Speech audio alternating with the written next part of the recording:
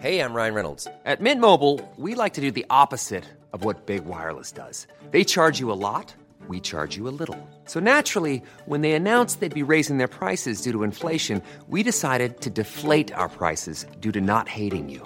That's right. We're cutting the price of Mint Unlimited from $30 a month to just $15 a month. Give it a try at mintmobile.com/switch. $45 up front for 3 months plus taxes and fees. Promo rate for new customers for limited time. Unlimited more than 40 gigabytes per month. Slows full terms at mintmobile.com.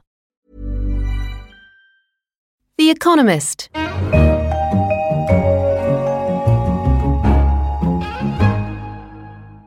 In London, this is The Economist. My name is Fiammetta Rocco, and I'm the Books and Arts Editor at The Economist. With me today to talk about his new book, The Invention of Russia, is Arkady Ostrovsky, our Russia and East European editor who used to be our bureau chief in Moscow. Arkady, you have been writing about aspects of Russia for such a long time now, yet this is your first book. Why this book, and why now? Well, to be honest, this book sort of evolved as I've been covering Russia, and it evolved out of a number of questions that I kept asking myself.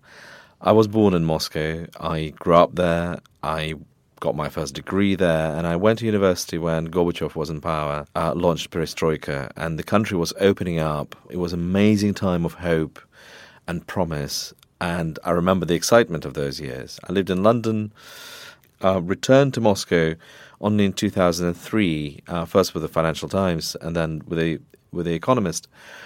And the longer I stayed there, the more I realized how different the country had become. From that promise of the late 80s and early 90s. And I asked myself that question is, where did it go wrong? What was the point?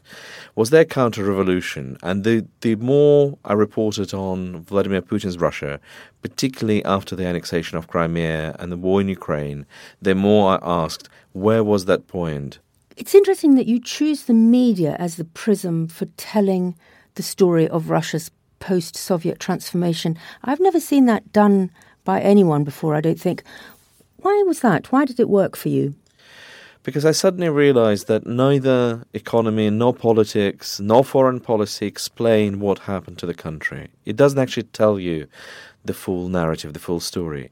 And then I started looking at the media, not just the newspapers and television, but the people who were editors, who were the ideologues and ideologists, and the people who formed and programmed the country, and the enormous importance of words and images that played in Russia's transformation, probably unparalleled, simply because Russians, as Ivan Pavlov, the famous Russian physiologist, once said, Russian people are strange in that they respond to signals more than they respond to reality.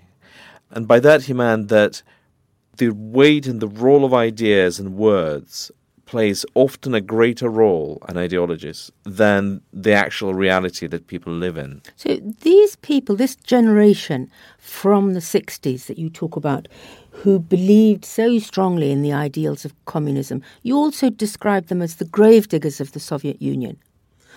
Why did they do it? After the invasion of Prague in 1968, Russia's westernized or pro-Western intelligentsia split into two groups. One group became dissidents and moved outside the system and pushed at the system from the outside. And the other group was the group of those who stayed within the system, thinking that they can do more by being inside than by being outside. They were the children of the old Bolsheviks. Their fathers were at the root of the Bolshevik Revolution, and their fathers perished in Gulag, killed and purged by Stalin. And so when this generation came and stayed within the system, they felt entitled because they were the Soviet aristocracy, they were the patricians.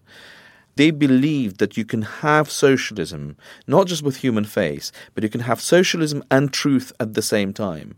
And in fact, what they very soon discovered was the Soviet Union was supported and upheld like an arch by two pillars, by this threat of repression and ideology. And when they started speaking the truth, they pulled the second pillar from underneath the system, and the system came crushing down. As one of these people said, it was a meticulously planned suicide of the system itself. And you describe also what happened, which was an extraordinary generation shift that coincided with the end of the Soviet Union. What happened to their sons and daughters? What did this generation shift really mean in Russia? That's right. The generational shift happened literally over days. Because what happened at the end, there was the communist coup by the KGB in August 1991. The coup lost, and with it went down all those hopes for reformed socialism, for reformed Soviet Union. And unlike the generation that came with Gorbachev, the sons and daughters said, look, your whole experience of life in the Soviet Union is invalid now. We're going to cut it out and chuck it out effectively.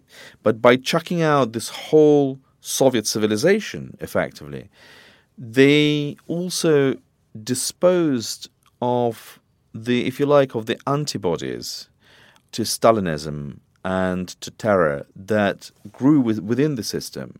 And that was hugely damaging in retrospect, and that's what made it so easy for Putin later to refer back to the Soviet experience and to Stalinism. So if you're a Russian and you're seeing all this through the prism of television, what exactly is happening on television? Why was it important in the post-Soviet transformation? Television came first. The country was to follow. The first private Russian television of the 90s was quite glossy, was a copy of Western television channels, as if the country already had all other attributes of Western capitalism and free market, as if it had all the sort of democratic institutions, as if it had a middle class, as if it had the banking. None of those things actually existed. It was the television trying to program the country.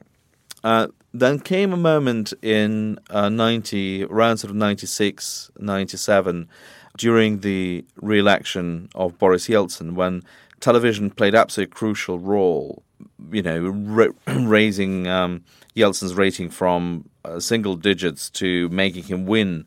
And there was a lot of manipulation going on, and the people who owned Russian television at the time, the oligarchs, decided that they were in charge of the country, that they were the elite that will decide the fate. It had nothing to do with democracy. It had to do with which group felt more powerful and entitled. And when people like Vladimir Putin, who was at the time working in St. Petersburg's office, saw the power of television in making, half-dead Yeltsin, basically, by that time, he had several heart attacks and stroke, making him into president, he realized what incredible power television possesses. And people around him, his courtiers, decided that they can repeat this experiment, do the same thing by just picking somebody nobody ever heard of. And it seemed at the time completely extraordinary and impossible, but they did do it. And Putin, who had been created by television, the very first thing he did was to take control over television, and he continued to rule the country almost sort of by remote control. You make this very curious comparison, at least to a Westerner seems a very curious comparison, comparing television to nuclear weapons. What exactly does that mean in the Russian context? Well, it's not actually me who makes the comparison. Every Russian politician, basically, from the 1980s onwards, talked about television as a nuclear button. I think it is one of three things that Putin uses most to run the country, and this is the basis of his power, is oil and gas, television, and the threat of using nuclear weapons.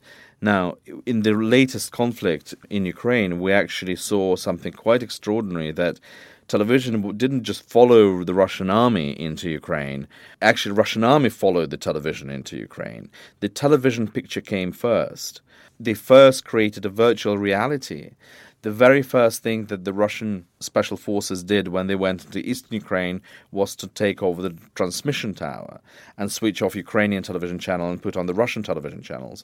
People living in those parts of Ukraine, in eastern Ukraine, which are now torn by war, didn't see any fascists. They didn't see any enemy outside their door. But they saw something happening. They turned on television. Television told them that they're being attacked, and then somebody was redistributing arms on the street. So television was absolutely primary in leading that conflict. And for the Russian audience, this whole war was like a soap opera. But this has now become the foundation of Putin's rule. If you take away television from Putin today, the regime is actually going to collapse overnight. Arkady, thank you very much. That was Arkady Ostrovsky, The Economist's Russia and East European editor, talking to me about his new book, The Invention of Russia. To give it its full title, The Invention of Russia, The Journey from Gorbachev's Freedom to Putin's War, has just been published in Britain by Atlantic Books. It comes out in America next year in June, published by Viking. In London, this is The Economist.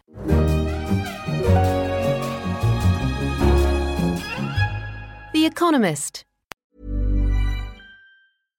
Hi, I'm Daniel, founder of Pretty Litter. Cats and cat owners deserve better than any old-fashioned litter. That's why I teamed up with scientists and veterinarians to create Pretty Litter. Its innovative crystal formula has superior odor control and weighs up to 80% less than clay litter.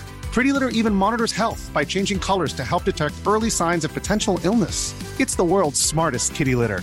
Go to prettylitter.com and use code ACAST for 20% off your first order and a free cat toy. Terms and conditions apply. See site for details.